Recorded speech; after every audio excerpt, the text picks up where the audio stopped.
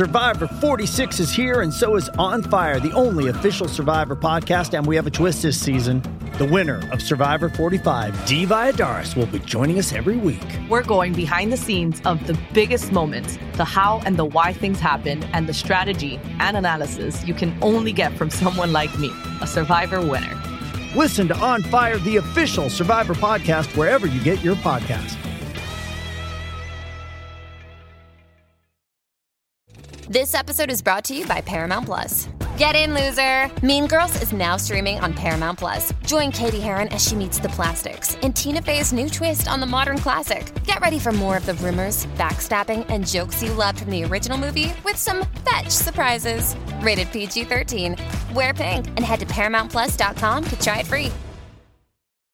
With the Lucky Land Slots, you can get lucky just about anywhere.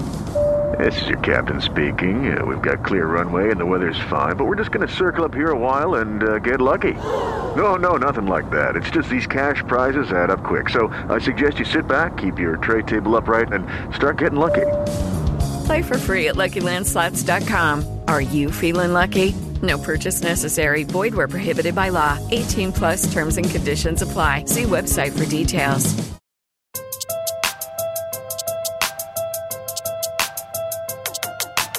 Hello everyone, I'm Ben Johnson, and this is the Perpetual Chess Podcast. On Perpetual Chess, I have weekly conversations with the chess world's best players, promoters, and educators about their lives, careers, current projects, and best practices. For more information, go to perpetualchesspod.com.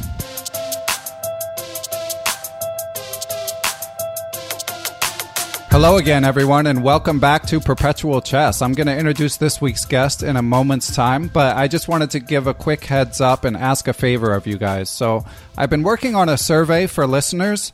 I've gotten to know a lot of you through the World Wide Web since Perpetual Chess's creation, and some of you, of course, I know in person, but it would be helpful for me to have more information about, like, what your rating is, like, what your listening habits are, what you're interested in hearing more of, what you're interested in hearing less of. So I created a survey that takes maybe 5 minutes, and it would be a great service to me if you guys could just fill it out. So what you should do is go to the website, perpetualchesspod.com, and then you'll be able to click on survey from there and take the survey.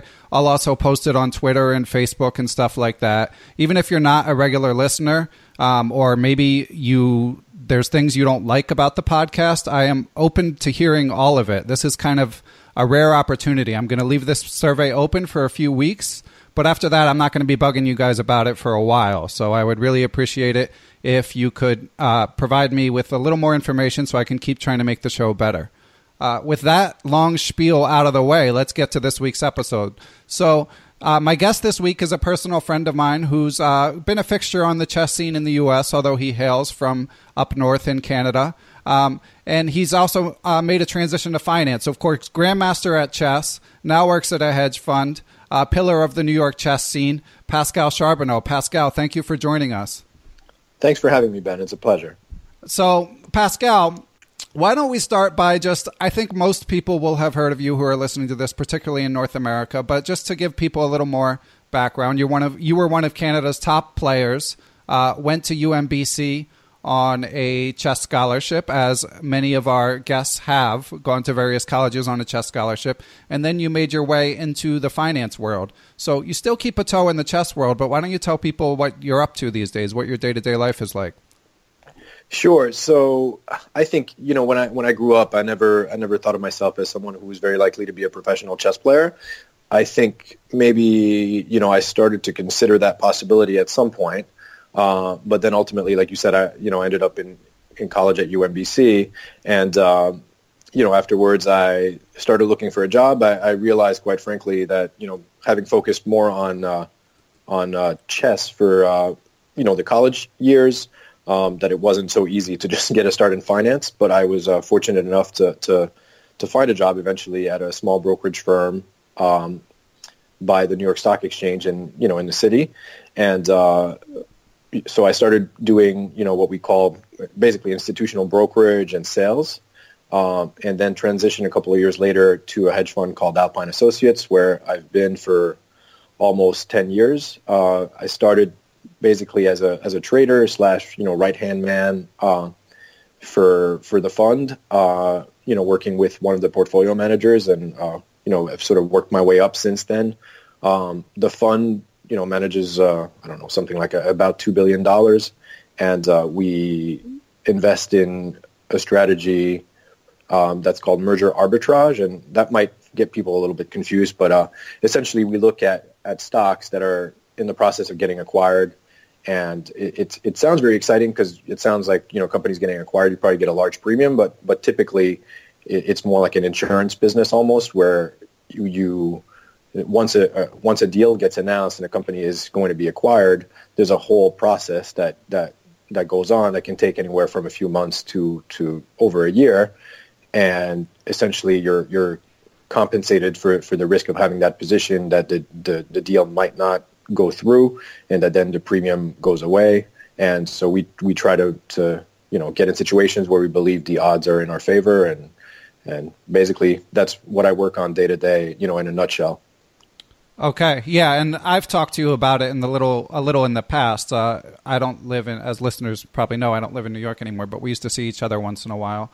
And yeah, that's a good description. I think you basically covered the bases. I mean, when something gets bought on the public market, it's usually at a premium. So if you buy and hold, as long as the deal doesn't go, if the deal blows up, it costs you money. But otherwise, it can be a relatively lower risk way to make money. Yeah, and to be clear, like a premium will be 25 or 30%, and on day one the stock might go up 22%, and you're trying to collect the last three to 5%, something like that. Right, trying to assess if it's if there's still meat to be picked off that bone, as it were. Exactly. So, what's your day-to-day like doing this work? Yeah, so it's a combination.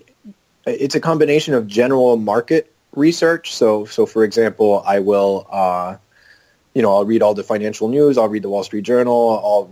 I'll read notes that I get every morning about what's going on in the world. I end up following news, politics, anything that relates to the economy, which, politics for better or worse have a lot to do with sometimes.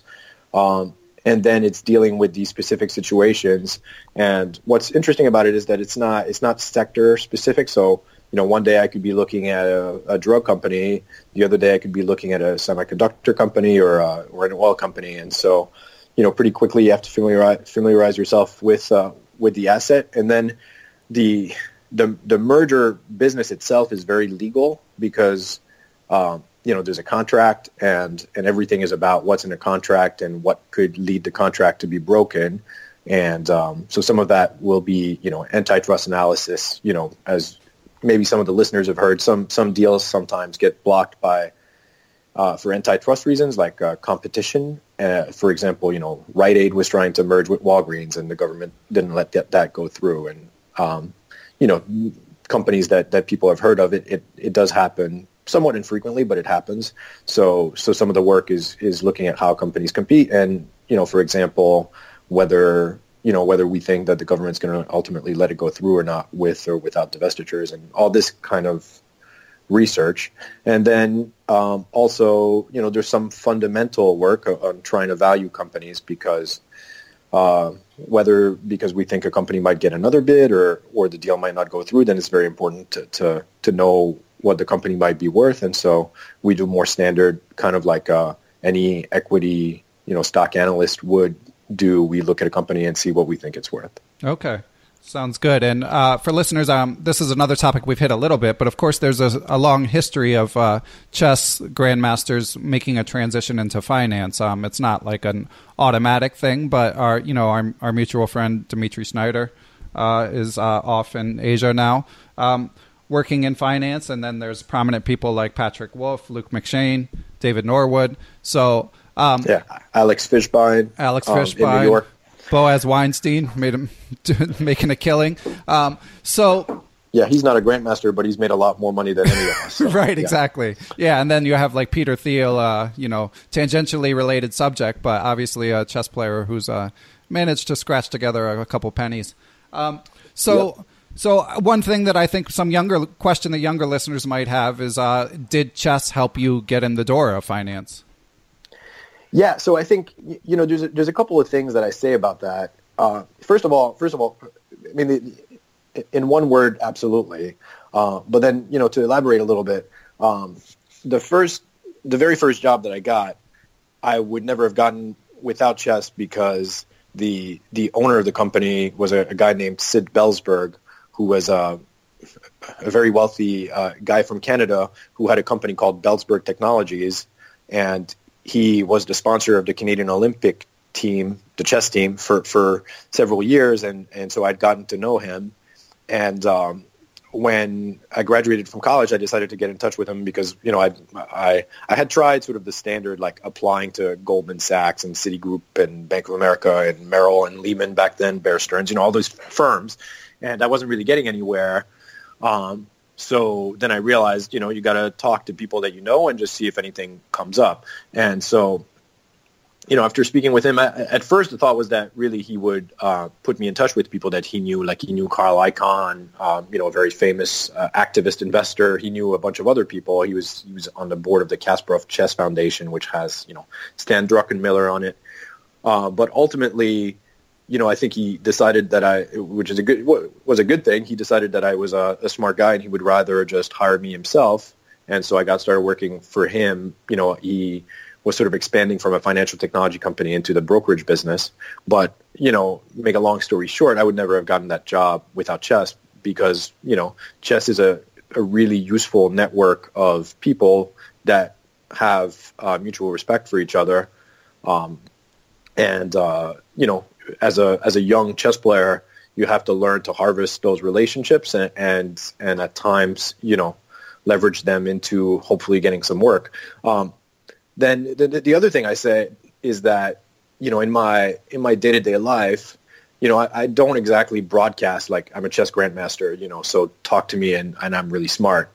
So right. I would never do that. But, having been doing what I do for basically 10 years, I don't usually necessarily tell people that I was a chess player, that I am a chess player, I should say, but generally it comes out in some way, whether because someone else tells them or they just know from having known me for a long time. And I think, having that as your background gives you a respect that other people have to earn in other ways and it takes time. And so I think that, when I meet the CEO of a company or when I speak to someone at a bank that I want to get some information out of, it's very helpful that I often get an introduction as a really smart guy who's a chess player. And it's almost like as if I have a little bit of a leg up, in these relationships. And that's got value. That's hard to sort of pinpoint or evaluate, but it's definitely there. And it's followed me throughout. And I think it's been extremely useful. Okay. So there you have it. So any young listeners should network and continue to study chess because the better you are, the more lofty an introduction you can get, such as what we will talk about with your of course crowning achievement of having beaten a certain Vishy Anand in the Olympiad. But we'll get to that later because right now I just want to sort of tie together chess and finance just a bit more. So last sort of question for those listeners who are rolling their eyes saying, when are they going to talk about chess? We're getting there. But would you recommend for would you recommend getting in the finance field? It's notoriously competitive, but overall, do you like your work and feel like other chess players might like it? Yeah, I mean, it's a tough question. I mean, I think the simple answer is I think I'm happy with the way my life has turned out. So that's number one. Now, finance is definitely a very tough world to get into. And I feel like the dominoes kind of fall into place in a way that is often unexpected. And so if you had told me like out of college where I would be 12 years later, I would have absolutely no idea. And so when I applied for work coming out of college, for me, finance was this broad thing. I was thinking I was going to be, an investment banker. Like I didn't even know the difference between different, sort of paths that you can have within finance. And so, I think as a whole, it's a good place to be. Now, the world has changed a little bit since I'm sure, as most listeners have heard about, the financial crisis in 2008 did change a lot of things for hedge funds, but also for banks, and kind of put a cloud on the entire industry. That so I think that these sort of golden years of that finance was clearly like the number one thing to do are behind us, but it's still a great field which can be very lucrative if things go well, and but it requires perseverance. It requires the I think for chess players sometimes what can be difficult, and what I've seen in the past is that we think we're smart people and that we somehow deserve to have a job that exploits all of our skills and brain power. And the truth of the matter is, at least for me, is that at the beginning, you start from the bottom just like in anything. And, I was working on the floor of the New York Stock Exchange, getting people coffee, and they would have me go get their lunch. And, I had to kind of to stomach it and just do it. And it didn't last that long. And pretty quickly, I think I was able to distinguish myself and go up in the world. But it's, it's something that you have to be willing to accept. And I think, for especially the strongest players, that can sometimes be difficult for valid reasons. But yeah, it's a bit of a long-winded answer, I guess. But. No, it's but it's good insight, and we've talked about this, Pascal, and I've talked about it a little on the show. But I myself sort of had that experience and have the scars on my back to prove it, because I didn't have delusions of grandeur about my chess abilities, but I had a pretty successful run in poker. And then burnt out on poker. And because I did well in poker, playing against basically people who weren't that good, I now, you realize more in hindsight. I tried to trade independently for a while and didn't do terribly, but ultimately realized just how hard it was. And that's what brought me back to chess, is realizing I need to... I can work on finance and poker and stuff like that, but I need having kids relates to it too, but need consistent income in order to pursue dreams like that. So it's tricky. I mean, if you're young, you can take lots of chances, but I am not that young anymore. I'm 40. So at some point you took your chances, and maybe they worked, maybe they didn't, but you move on. So I find it a fascinating field, but for every person like you who has ended up in a great situation, there may be others who just can't get in the door or try it on their own and end up recalibrating. Yeah, and that's why it's such a tough question, because I know that it's not easy to get into it, and it can be frustrating. But at some point, I guess if you're able to get, what I would say is that if you can get in the field or even around the field and be close enough, a lot of movement happens laterally and vertically within one firm, and so. Sometimes that's what you have to do. And, I've really enjoyed that for me, the world of finance and trying to figure out what happens next, both on a macro and on a micro level, it is, like a game and something that I think is really fun. Now, that doesn't mean that there aren't 100 things that I have to do at my job that I wish I never had to do. But the part that I really do enjoy is looking at it kind of like a chess game on what's going to happen next, and how can I figure this out, and what are the chances I'm going to be right. And of course, as a poker player, you've been around this, but the big difference is that it's a game of incomplete information with a huge amount of randomness, and outside factors that you really have no control over, even less than when you're investing than you do in poker. And that's something that for a chess player like myself was a little bit difficult. Like, you have to admit that you're going to be wrong a lot, and the best hedge funds are wrong all the time, and they shine for a few years and then they don't shine, and that's and then you wonder whether it was all random or not. So yeah, but we're getting into something else now. Yeah, I mean, I may want to talk about that a little later, but let's get to chess. So I have a question from listener and supporter of the podcast, Chris Wainscott. So Chris said, first, I'd like to say thank you, Pascal, for contributing a memory to my obituary for Savan Muradin a couple years ago. I always meant to reach back out and thank him, but that was such a crazy time. Thank him being you.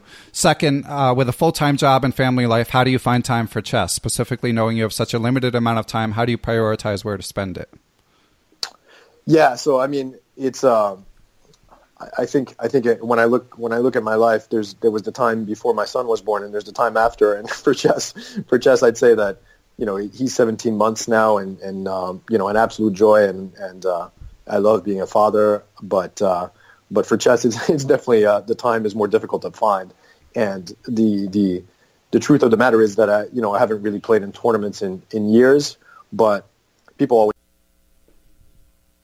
if people accuse me of being a retired chess player, I try to get mad at them and tell them that I'm not. I just don't have time to play. But, you know, I follow chess tournaments. You know, like this morning I was looking at the games in Wei Kanze.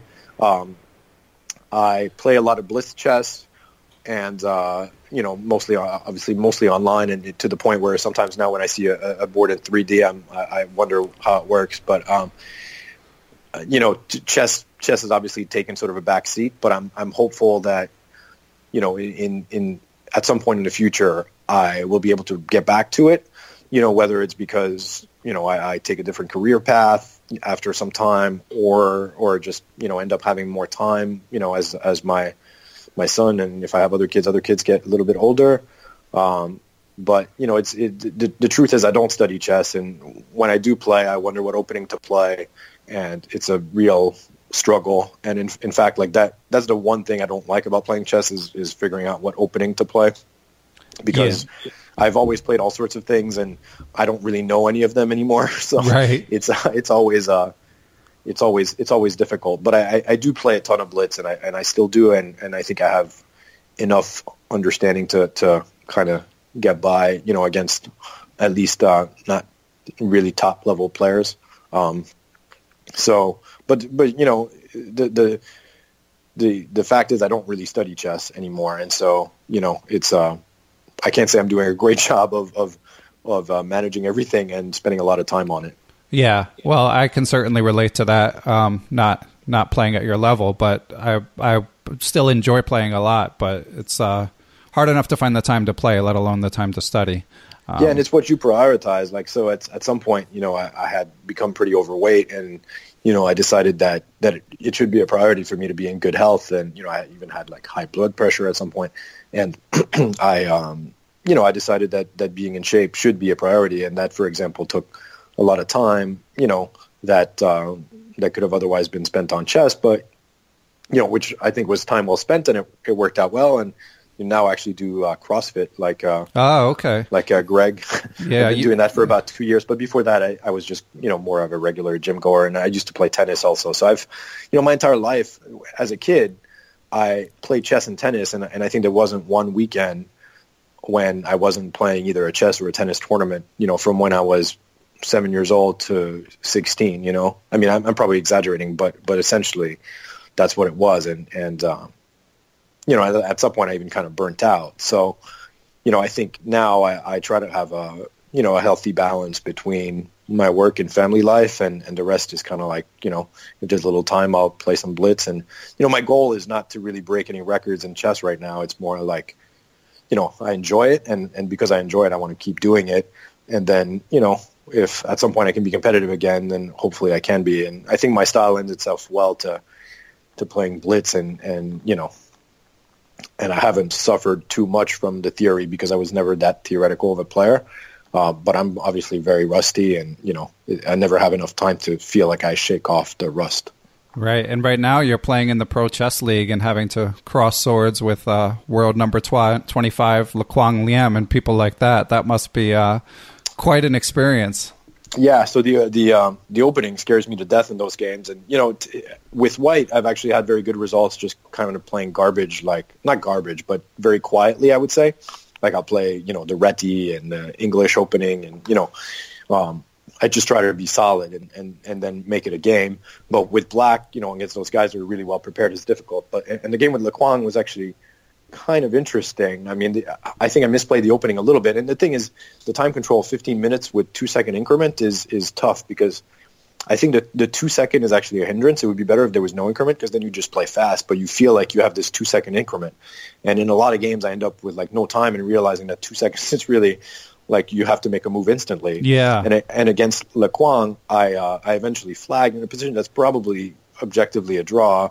I mean, he has some slight chances, but it's probably a draw. There's not a lot of material on the board. And, like, I have an obvious capture of a bishop with my bishop with check, and for some reason I just froze and flagged. Yeah, no. Yeah. It's interesting what you say about the increment. I hadn't thought about it. I don't really use them. So, I mean, I'll use longer ones when they're called for, but I have never used the 2-second increment, and I think I would have trouble with that, too. Well, so the chess world, you know, a lot of the top tournaments now have moved to a 30-second increment. And even when I played in Olympiads and stuff, towards the end, I think we were playing with the 30-second increment, which, you know, is a completely different ballgame because you actually have a little bit of time to think and the moves don't just, you know, it's both sides, right? Like the back and forth, you have a little bit of time to see what you think your opponent is going to do and come up with what you think you're going to do. But with the 2 seconds, it becomes almost like bullet chess, if you know. And with the game with Lequan, he had 10 seconds, I had 10 seconds, and then I just flagged. So, you know, I actually feel vindicated or not vindicated, but I feel good when I just get to a situation like that where at least, you know, I got him to use his time. And he's someone who plays very fast. But, you know, the previous game, so I played for the first week of the league, which I guess was about 10 days ago now. My first game was against a guy named Shimanov, who I think is 2640 FIDE or something like that. And I played garbage opening. Actually, I think he had a move to be quite a bit better with black quickly. But then I played a great game. You know, I was a little bit better, and then I was much better, and then I was completely winning. And then I made a decision that I think you do when you're rusty, which is I had a chance to trade queens into like a pawn up endgame. And I was just like, oh, that's so amazing. Like, let's just trade queens. When in fact, like if I kept the queens, his position is awful. It's like +5 on the computer or something like that. And +5 because of like, I can make 5 different moves. So it's not like, it's just completely not one of those fleeting +5s. No. Yes. So, well, or like, it's a +5 that requires tremendous accuracy precision, and finding a complicated variation. But in this case, it was just like dominating completely position with a lot of ways to kind of break through. Well, I mean, but anyway, I ended up drawing that game. And it's amazing that you can hold your own against those guys. I mean, I'm curious, like, how do you feel? Do you beat yourself up, like, based on the results? Yeah, so like last year I had a game against Caruana where it was, I think at some point it was mate in 2, but the mate in 2 is not even important, but for, I think I was up a rook or something like that.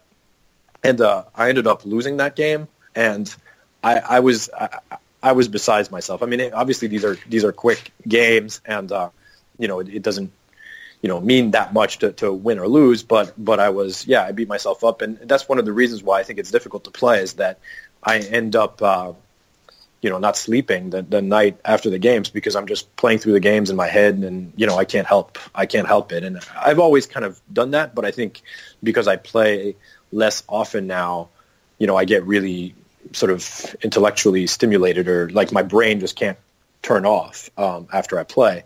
And so that's a little bit of a detriment. And that's why I don't even play every week during the Pro Chess League, I think, because, you know, it's hard on me. If I have to wake up, I normally wake up to go to the gym at 4:45. Wow. So I was going to ask you the secret to weight loss, and now I don't want to know. Well, so you know, I think the answer is, at least for me, it was pretty simple. I mean, you know, and I had at some point I had a more standard, you know, I've only been doing CrossFit for the last little bit, but I went from weighing, you know, probably about 210 pounds at my most to weighing about 150 at some point. And, you know, the dieting was really the key thing. I mean, I had sort of a typical finance lifestyle of going out to lots of dinners and drinking lots of alcohol and not going to the gym a whole lot. And, you know, that's obviously not a healthy, and also my workplace has catered food of, you know, where you might have some healthy options, but the unhealthy options are a lot easier to find. Right. So, you know, I just kind of went full circle on that and started, you know, eating a lot less carbs. Nothing that would be, you know, groundbreaking in terms of method. I mean, you know, cutting carbs out. So did you cut them out entirely? No, I never went for anything too drastic. But I did at some point, like, cut bread entirely. Mm-hmm. But I didn't do like, I never cut vegetables or anything like that, because I actually don't really believe that that's a great thing. But obviously there's a lot of theories and people that know more than I do about that. But just eating better, started going to the gym, and I think once the pounds came off a little bit, I just it almost became like a challenge to weigh myself every week and make sure that I had lost like another pound, and but now I'm more in between, and I do a lot of weightlifting, and I'm nowhere near as good as Greg. So he's very competitive. But he'll be very glad to hear you say that. Well, I mean, I think it's I'm not close enough to even be able to really pretend. So yeah, Greg went out of his way to tell me that like Wrench does CrossFit, but like I can crush him. Greg tells me, like, as if I was dying to know. I'm pretty sure that Wrench can crush me also. Okay. But I've had a good time with CrossFit, and when I first started, so I've been doing it for maybe a year and a half. I'm not sure exactly, but there's a workout that they call Murph that they do on Memorial Day, and it's a Murph, I guess was the name. Well, Murphy, I think, was the name of a veteran who died in Afghanistan, I think. And his favorite workout was a workout of doing. You do a mile run, then you do 100 pull-ups, 200 push-ups, 300 squats, and then you do another mile run, and you're supposed to do it with a weight vest on, like the entire thing. And when I was first, a few months into doing CrossFit, I was like, this is completely impossible. And I told myself that I would try to do it like a year later. And so last Memorial Day in May, I did it not without a weight vest. Like the weight vest is really, I mean, this workout is very hard, I think, without a weight vest. But I did manage to do it and do the 100 pull-ups, 200 push-ups, 300 squats, and the 2 mile runs, in a reasonable time. So I was very happy with that. But, with CrossFit and with most other things, I found that it's, it's humbling to see how good even, local, not like competitive people can be. And I try to, keep the challenges to beat myself rather than the people next to me, because right. I think you got to know your limitations. Yeah. I can't do. I mean, whatever. Of course, I could do CrossFit, but I haven't carved out the space. I mean, I'm aware that like interval training is probably better for weight loss and for your overall like health of your heart, but for me, it's like such a feat to actually get to exercise that to like do sprints instead of jogging slowly at that time, I just don't have it in me at this moment in my life. Do you run? Yeah, I jog. I run outside when weather permits, and I do the elliptical and swim a little bit if I'm at a gym. And for me, it's more just that I'm finally at an age where my metabolism has slowed down. So when my second daughter was born, I put on about my second kid, my daughter, put on about 10 to 15 pounds that I'd like to get rid of. And I've just recently cut out carbs like for breakfast and lunch is my goal. So we'll see how it goes. But that started this year. I think, it's just finding your own way is perfectly okay. Like, I don't think people need to follow each other. Yeah. Okay. So back to chess. And by the way, we should mention you play for the Montclair Sopranos. They've got Mark Arnold, former Perpetual Chess guest Alex Lenderman. Sean Finn runs the team.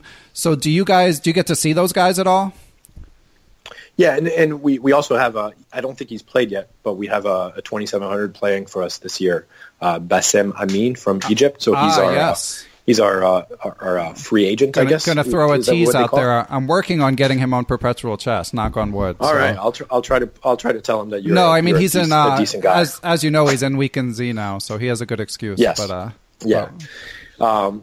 So it's kind of funny to even think of Montclair Sopranos as having a team, because Montclair is a small place compared to New York, but I'm actually one of the guys who lives in Montclair, and then Mac Molnar also grew up in Montclair, and Montclair, to give a little bit of background, is maybe a town of about 50,000 people.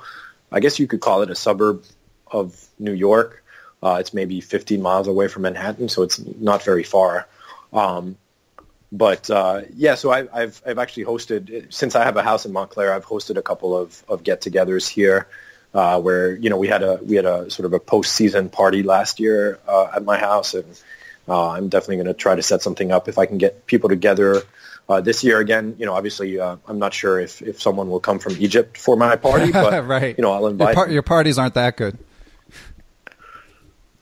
Hey, you should come to one before you pronounce yourself. Okay, I might take you up on that. So let's zoom out a little bit and talk about your broader chess career. So of course, everyone, I teased it in to the Patreon subscribers of the podcast that obviously, I mean, you won the Canadian Close Championship a couple times, which I had to dig into. Like, does that mean you're Canadian champion or not? And I wasn't really able to resolve that question. So yeah, the Canadian Closed is what they typically call the Canadian Championship. Okay, so you can say you're two-time national champion then. Yes, and sometimes I might have said it. Okay, yeah, I would too in your situation. Related question from Mike Klein, of course, who we both know. So Mike says, Canada plays top board in final round of the 2016 Olympiad. The 2017 Canadian Championship has a hugely controversial finish based on an upside-down rook pawn promotion. A top Canadian GM leaves the World Cup due to his tire. A new Canadian GM-elect looks like a caveman by the time he completes his odyssey to get the GM title. And my question is, don't you miss it? Can family life compare? And what the heck is going on in Canadian chess? It's a loaded question. Many loaded questions, yeah. Yeah. So where to begin? Yeah, I mean, I have to say Canadian chess has been doing, great in terms of just having stronger players than when I was, at the top. And it would certainly be a difficult championship to win again today. I think when I became a Grandmaster, I was maybe the third Canadian-born GM, I think. And obviously there's several more and also, people who have come from other countries that make up the team. But the bearded one he's referring to is one of the chess bras, Aman Hambleton. And I was actually really happy to see him get that title. I mean, I knew him a little bit, when he was much, much younger and kind of up and coming. And I was happy. And he's a local guy that I don't think had access to the same kind of training that, American players might often have, because in the U.S., there's a lot of grandmasters who teach chess professionally, and it's possible to get really good coaching early on. In Canada, it's not as easy, and it still isn't, I think. And so, I'm always very happy to see other people do well there. But do I miss it? Yeah. I mean, I think the thing I struggle with the most with my choice of kind of going in a career, in a completely different field is sort of that freedom that chess players have of, traveling around the world with no real schedule, waking up when they want to, going for a drink when they want to, and not having to wake up at 4:45 every day to get to the gym so that you can get to work by a little bit after 7. I think it's these are tough questions for anybody. I mean, I certainly don't regret, the choices that I made, but these are things that I always wonder, well, what would life have been like otherwise? And these are it's difficult. Yeah.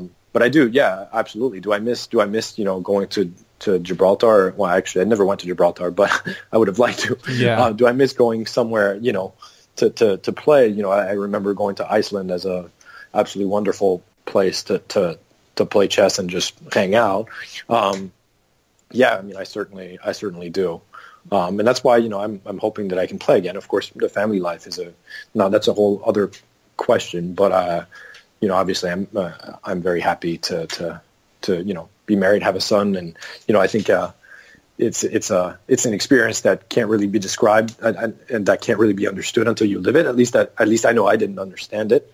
And, I don't know if you feel the same way, but for sure, yeah, it's definitely not. It's definitely I think it's been amazing, and I hope it continues to be. And I'm lucky. My son is great. It's So yeah, I wouldn't give that up. But do I miss the lifestyle? Oh yeah, of course. Yeah, for sure. Okay. But I get fun things too, right? Like I'm in a world where I get tickets to any game or event that I might like to go to, and I eat a lot of good food at good restaurants, and it's all sort of pros and cons. Yeah, I suspect most listeners don't feel too sorry for you, but I wouldn't want them to. but I get it for sure. Like, yeah, I mean, I've with 2 kids, I used to have a much more sort of freewheeling schedule as well, and yeah, it's something that you should treasure while you have it, if you have it. Yeah, I guess there's 2 stages, right? Like the first stage was having, a day job, especially in something like finance that's pretty time consuming. And then the second stage is fatherhood, and that takes it to a whole other level. Yeah. So, Pascal, you're the first guest I've had. I try to get guests from all over the world, and somehow you're the first Canadian-born guest I've had. So, you touched on it a little bit a minute ago, but why do you think it is that there's historically less of a chess culture in Canada and that they haven't produced as many top players? Yeah, it's a good question. I'm not sure. I mean, I think when you look at the U.S., things have changed for the better exponentially. I think since I've been a little bit away from chess, like the last 10 years or so. But there was a time when there weren't too many U.S.-born grandmasters, either, and I think that has changed in part because the access to information has become so much. Everything is available much more easily today than it was when I was a kid, and so that kind of evens the playing field a little bit. But chess has just never had much financial support in Canada, and to give you a concept of it, like when I won the Canadian Championship, which was like a 2-week tournament, and these were some that were actually sponsored. It was like almost a 2-week tournament, and I think first prize in one was maybe 2,000 Canadian dollars, and in another one was maybe 2,500 or something like that. And these were good ones. Like there were some where there was literally no prize. And so, if you're going to be a professional chess player in Canada, well, you're just not. Like it's right. not. You can't be. So you could teach like many chess players do in the U.S. anyway, because it is hard to play even today. Or you could do what I guess the probably most well-known Canadian grandmaster Kevin Sprague did is move to Portugal, which is a country with reasonable living expenses, and play in Europe for a living. So I think because there is no case to be made for being a professional chess player within Canada, there's not that many who get to the level of being a professional player. And I think even the people like Eric Hansen and the newer generation, the younger generation, they don't spend that much time in Canada itself. Yeah. Well, hopefully that their being from Canada and their being such great ambassadors for chess will help the next generation.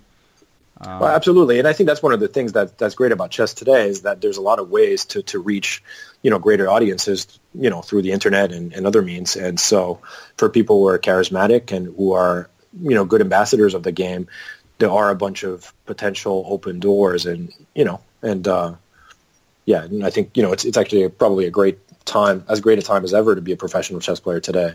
Yeah, for sure. Especially when I've had guests like John Donaldson and John Watson, it really puts in perspective just how much harder it was, say, 20, 30 years ago. So yeah, I was thinking the same when I was listening to the John Donaldson podcast. And he was talking about those guys that I had heard of, but I don't think I ever realized the extent to which it was a struggle to do what they did, back in the, 60s, 70s. Yeah, Rossalimo as a cab driver is my favorite one. I mean, okay. So, question. Okay, so we've got to get to your crowning achievement, Pascal. In the 2006 Olympiad, you had quite a game against Anand. So here's a question from Paul Canalupo. What was the primary reason you were able to beat Anand? How did you prepare for the game? Yeah, so I mean, like the thing is, as much as I do think it's, the most memorable game I've ever played, for me, the tournament itself was actually pretty mediocre. I didn't have a great tournament. I think even after beating Anand, which you only win 10 rating points for that, but I think I still lost rating in that tournament. No, you only win 10 rating points for that. Well, most yes. of us would get more than that, but anyway, well, go on. Yes, but the point being that it came at an unexpected time because I didn't play very well. Now, it also came at for me sort of a great time because it was literally weeks before I would start, working on Wall Street, and I didn't know when I would be able to play chess in any kind of serious way again. And so, there's a few things. First, in terms of game preparation, we had a coach for this Olympiad, and that was because Sid Belsberg, the guy who ultimately hired me, he was paying for a coach, and we weren't getting paid much to play, but the coach was Lev Psahis, who is some people might know his name. Yeah. I think he's written a few books. He was the champion of the Soviet Union back in I have no idea what year, but he very solid, very very knowledgeable player, and even more so maybe coach. And he recommended, and when you prepare for Anand, by the way, it's not an easy thing because he plays all kinds of stuff, right? So he plays different Sicilians. He plays the Caro-Kann. He plays E4, E5. He could play anything. And back then I was mostly playing E4. And so, I didn't really know what to expect, but the Taimanov was one of the things that we considered. And, the line that I chose is just a line that's fairly easy for white to play and where it's not so easy for black to get, sort of an active position. And so we thought that was a good strategy, when you're playing someone so strong who might kind of, try to steamroll you, or get you in a theoretical variation that you don't know as well. So, the opening choice, I definitely owed to him because it wasn't a line that I would necessarily, I probably, I was always pretty aggressive. So I probably would have gone for one of the lines where I castled queenside and gotten myself in trouble because I didn't know the line well enough quickly. So for that, I thank him. And then, I just played a good game and he at some point went for a somewhat, over-aggressive plan, and I found the right ways to counter it. And then, the game ended with a nice move that, at least is nice for it's always nice when you end the game and it's like, it can be a little puzzle. Like, it's not a difficult puzzle, but, No, it's pretty. It's a pretty finish. I looked at the game this week. It's a really nice game. I recommend people check it out. Yeah, so it's so it's definitely, it was a moment like I almost couldn't believe it when it happened, especially because I was not having a particularly good tournament.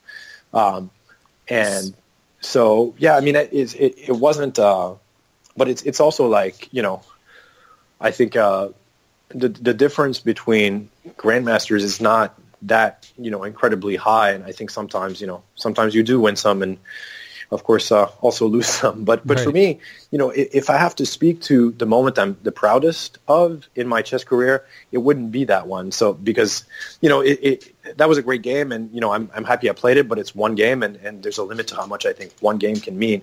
But a moment that people might not know about, I think it was maybe written about somewhere, but it's more obscure and maybe for someone else that wouldn't be what they think of, but I had the chance to play Karpov at some point when I used to work as a chess commentator or do sort of coaching and different things around chess when I was in college, when I was at UMBC, and I went to Lindsborg, Kansas, when Karpov was going to, I forget, I think he was playing a match against Polgar, and that was before he was playing a rapid match in New York against Kasparov, and it was a funny setup where I just got out of the plane and I was on my way to the chess club. I get to the chess club and Karpov was playing some blitz games just to prepare himself. And he was playing, I think he played a couple of games against Grandmaster Yuri Shulman, and he played a couple of games against Anna Zatansky, who's one of the top women players in the country. And so I show up, and I still have my suitcase in my hands. And Yuri, who's a very friendly, sort of funny guy that I'm friends with, said, Pascal, like, you got to sit down and try to play Anatoly because he's been beating us left and right, and we haven't won a game yet. And so I sit down, and obviously Karpov is feeling very confident. He just got a glowing introduction from Yuri, and then the first game I crush him. Nice. and this is, I think, 3 or 5 minute games. And then, he rolled up his sleeves and was like, all right, let's play. And I think we played about 20 games, and I was about 50-50. I mean, I think depending on whether one game was a draw or not, which was kind of that's another story, but I'll skip that story. But basically, I scored 50-50 in that somewhat long blitz match against Karpov, who was motivated to win, I think. And, a few weeks later, he beat Kasparov in a rapid match. And so for me, that was probably the moment where I was like, wow, like I actually managed to compete. It's blitz, but, it's Karpov. And a few weeks later, he beat Kasparov. And for me, that's probably the proudest moment in my chess career. Understandable. That's amazing. So do you remember any of the games? No. Okay. It's been so long. And I was never good about writing things down. And it's unfortunate. But, there were witnesses. So that's good. It's not a made-up story. No, I know you well enough to know you wouldn't make it up, but you might want to get those people on the record just to be safe, Yeah. I mean, but I'm also not trying to, I'm not trying to achieve anything. That's an incredible story. And I love to hear stories about, like, the brushes with the legends. Do you have any others from your travels? I think I was in a sense, like, as much as Canada didn't have too much of a chess scene, the good thing about being Canadian champion was that, at the time I was a unique commodity, right? I was the champion of a country that people didn't really have players, in their tournaments from. And at Olympiad and other places, I got to play and got to know many people, like from, I know Aronian from being a kid. We played in the same, World Youth. We were around the same age. I had games against, Aronian, Nigel Short, Rajabov, Ivanchuk, and that's incredible. All the players I've named so far, I at least drew. Wow. But then I lost also. But like one of the biggest misses I had was another Olympiad. I was up a piece against Rajabov, and he was younger then, but he was still over 2,700, and I ended up drawing that game, and that was another one that I let slip. And I think in general, I in my chess career, I'd say more often than not, I handled pressure well, and I was always extra motivated. I think motivation was always a big issue for me in chess, but when I played the really, really top players, I was always so competitive. And I do feel like in chess and in tennis and in almost anything, like sometimes you just feel like you get into a zone and you're on somehow. And, I think for me, that happens sometimes, in these games with, Anand or that match with Karpov. And, if only I had sort of the ability to replicate it, I think, as a competitor, I could have done good things, but yeah. But yeah, so I have lots of stories with Aronian, and because I knew these guys from way back, and a lot of them are now, strong players. I have stories with Hikaru also. Right, I'm sure. Yeah. Yeah. But I saw Aronian last year in the summer, and because he was, staying somewhere close to New York City before going to St. Louis to play. And the person he was staying with knew that, I knew him from the past and somehow got us together. We played basketball. We played a couple of blitz games. I lost one and won one. All right. Wow. Actually, and how's his basketball game? We already got a Magnus scouting report, so now we need so he loves playing basketball, but I wouldn't say that he's the best basketball player ever, but he's not so bad. He needs to pass the ball a little bit more, but that's okay. But we had a fun time. Nice, excellent. I mean, he's known to have a lot of interest. So yeah, he's a very charismatic. I love his playing style. Actually, I think he's a great combination of sort of quiet but deadly. And very sneaky, and he calculates, I think, as well as anyone. So I've always liked his chances as one of the contenders. But of course, nerves also play a huge part in these outcomes at the end of the day. Yeah, of course. And speaking of which, you mentioned that you feel like one of your strengths was handling pressure well, and we also talked a bit about the Anand game, the bishop e7 move in particular that ended the game. So, like, when you see a move like that, how much are you able to just calculate versus how much are you, like, is there a voice in your head saying, I'm playing Anand, I must be missing something, like, I'm playing Anand, what's going on here? Like, are you able to just shut all that out and just focus on the calculation? Yeah, I think at that point there was no doubt in my mind that I was winning because the material situation was pretty clear, and for even body language, it was somewhat obvious that things were not going well for him. But also, I think, and this may be delusion on my part, but I was never particularly afraid of people, and I think I always played, to win, and except for the opening where I always, felt really like I was at a disadvantage. I always, felt like I could compete, and that's probably somewhat delusional, but it helped me in situations like that because I don't think I was like, oh my God, it's impossible that I'm winning. Like for me, it was like, all right, well, it looks like it's made, so right. Maybe it is. And I didn't actually spend very long on Bishop B7. Like I knew pretty quickly, and then when I played it, he resigned instantly. So yeah, he saw it coming. Mm-hmm. Wow, amazing. And so, I mean, in hearing these stories, I mean, we've known each other a long time. I've known you were a grandmaster. I hadn't heard all of these because we talk, more about general life than like, going in the Wayback Machine. But excuse me.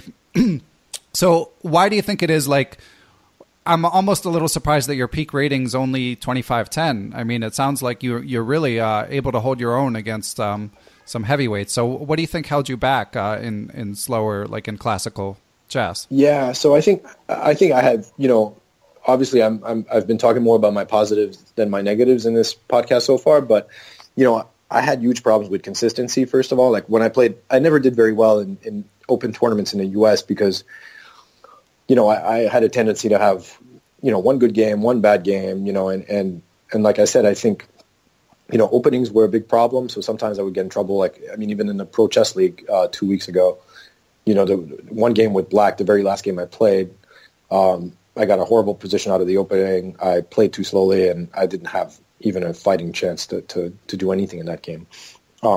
So, there were moments like that as well. And they didn't happen as much, I think, against the really heavyweights because I was just so focused. And I didn't, and I really wanted to do well. But I guess at other times I didn't. And I think, to be fair, I think I got stronger as I went through my college years, but, I didn't get the chance to play that much after that. And so, at the end of college, I was feeling pretty confident about how I was playing. And, at UMBC, we had the chance of having some very strong players. There was Alex Onischuk, who's, still one of the best players in the U.S. and at the time, was the U.S. champion at some point and always a contender and still is. Alex Wojtkiewicz, who sadly passed away, a few years after I graduated, which that was a really sad story. But I spent a lot of time with those guys. Also, Elvis was always around the campus. Mm-hmm. So I spent a tremendous amount of time like looking at chess and playing blitz with those guys, because it wasn't really formal training, but we would look at games, and especially with Alex Onischuk, who was a very good friend of mine at the time. And, I felt like I could analyze with him, and I think he felt that I could, hold my own very well, and he was a 2700 player. And so I think I think my practical results were always well below my analysis, and even like so, and I don't really know that I found all the reasons for it, because at some point I decided to do something else, and so I never quite got to the dark side of all my weaknesses, but right. of which there were plenty. I had a tendency to blunder. I had a tendency. I mean, we all have our issues. I said that I handled pressure well, but when I was a kid, I used to throw up before almost every single game that I played. And so, for a time period, not my entire childhood, but that, I went through a period where it's not so much that I think nerves affected my play, but I couldn't control like that physical effect of it, and that was something that was embarrassing as a growing, boy/teenager. I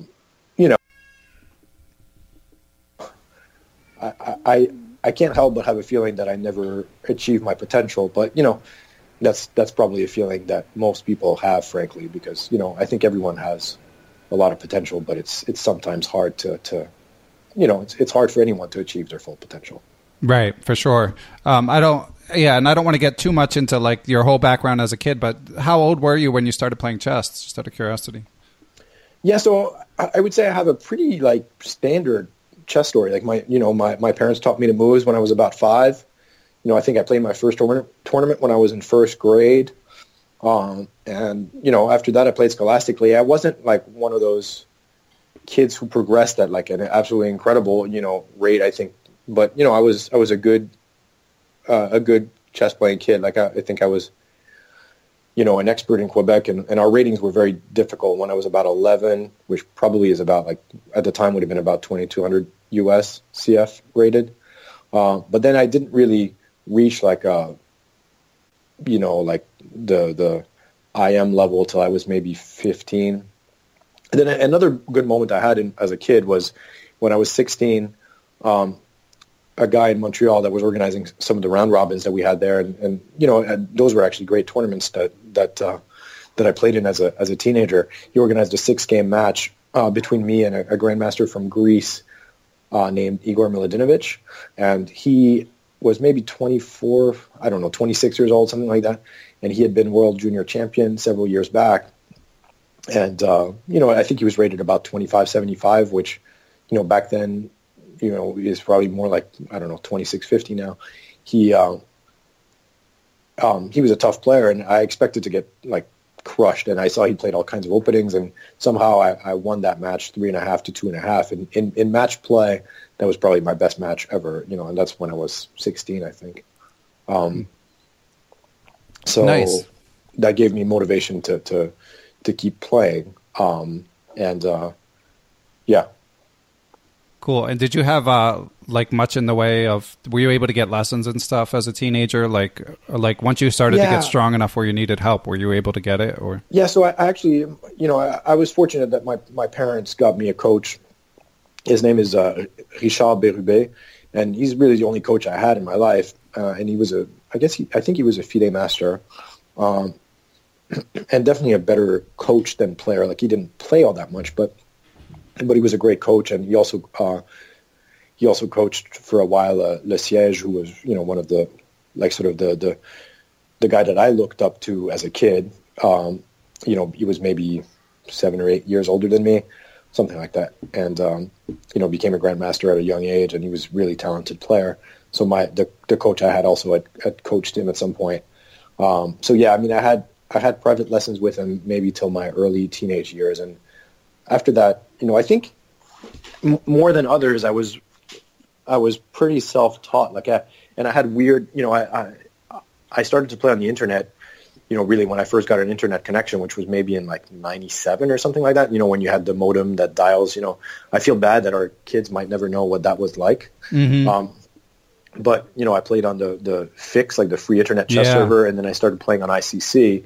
And I think I learned a tremendous amount from playing Grandmasters because I didn't have access to that kind of training. And, I actually think that playing Grandmasters as a young master, even though they were blitz games, like even in blitz games, I think, really strong players are able to show extremely high-level ideas that they've just seen before because it's just a pattern, right? And the pattern replicates itself. And so, you get to appreciate all these ideas and sort of in a competitive environment. And, so rather than go through thousands of books, and I did read books, but, I did a lot of practical, like I played a lot. So okay, yeah. More so than the kids, today, are studying, and it's probably more efficient, but, that was my path. Yeah, and there are several guests we've had who had sort of learn by doing type training. Like, Greg Shahade played tons of blitz, Hikaru like tons of blitz. So it's a fun way to train if it works for you. Yeah, I mean studying can be fun too, and like learning the history and cranking out some study that takes half an hour or something like that can be rewarding in its own right. But blitz, you get that instant feedback, that dopamine hit. So. Listening to your podcast has made me feel like I should go back and read some history books. Like all this stuff about Fischer and Lombardi and those guys, especially the American players. There's a lot of really interesting stories. So I do feel compelled to when I find some time to go back and look at that. I'm right there with you. And we should both get back to our families, Pascal. But before I let you go, and this has been awesome, of course, we need to ask for improvement advice. You just touched on some, but do you have any book recommendations or just general advice for any listeners who are out there hitting the books? Yeah, I mean, sure. So first of all, I guess, and some of that is style, but I think my favorite chess book is the book by Michael Tal, that's called, I think, My Life in Games. Right. Which, is sort of a biography and a chess book, and there's a lot of games. And, I think in this day and age, sometimes, there's a little bit less creativity in chess, and just going through that is incredible. I actually just gave my copy to somebody, and I have to buy a new copy. But so that's one book. And then, obviously I haven't kept up with all the books that come out now, and I have no doubt, everyone seems to be talking about a few great books. So I might not be the best person with the newer books. But, I still feel like some of their historical collections, like whether the great predecessors or even like Zurich 53, which was probably the classic, book when I was a kid. Yeah. Are still books that, personally, I like the books that combine sort of stories and chess, Me too. So, those are some of these, but it's such a different world now than it was. The opening books are a completely different level, and there's a lot of great material, because I think it's easier to come up with the material with all the tools that are at our disposal. It's the same thing in finance. It's what took 10 hours to do might take one today compared to 15 years ago, and so it's the world is evolving in great ways. Yeah, it really is. It's amazing how much information about everything is available. Okay, well, Pascal, this was awesome. I knew you would be a good guest, but I didn't know you had so many stories. So this was quite a treat. Well, thanks, Ben. And as you can tell, I listen to your podcast quite a bit, and I think it's been a great thing to have. And I'm one of those guys who commutes to work on a daily basis, and I really appreciate the time you spend doing it. I think it's awesome. Cool. Yeah. As a commuter myself, you guys are my people. The commuters are the commuters. Yeah. I mean, and I commute in a car, but I'm sure like the train and buses are also good candidates for podcasts. Yeah, exactly. Cool. Well, thanks again, and good luck in the Pro Chess League. Good luck to the Montclair Sopranos as well. We'll be watching, and anyone who hasn't seen Pascal's, unfortunately, we can't see your games against Karpov, so we'll have to settle for your game against Anand. They should take a look. Sure. Cool. Well, thanks a lot, Pascal, and I will see you in person sooner or later. Thanks, Ben. I hope so. Special shout out to my PayPal and Perpetual partners. I spend about 5 hours a week working on the show, and while I love doing it, it can be hard to find the time. Without these people, the show would not be possible. So, special thanks to Adrian Gutierrez, Alex Pejas, Chris Wainscott, Coach Jay's Chess Academy, Chris Flanagan, Gary Andrews, I am Greg Shahade, Jason Dunbar, Jennifer Valens, John Fernandez, WGM Jen Shahade, Jens Green, Johnny McMenamin, Kelly Palmer, Krishna Gopala Krishnan, Macaulay Peterson, Matthew Tedesco, GM Pascal Charbonneau, Paul Sweeney, Peter Lux, Ricky Grijalva, Rob Lazorchek, WGM Tatyeva Abrahamian, Tim Seymour, Todd Bryant, Victor Vrankulj, FM Zhao Cheng, and Zhivko Stoyanov. Thanks a lot, guys. I will catch you next week.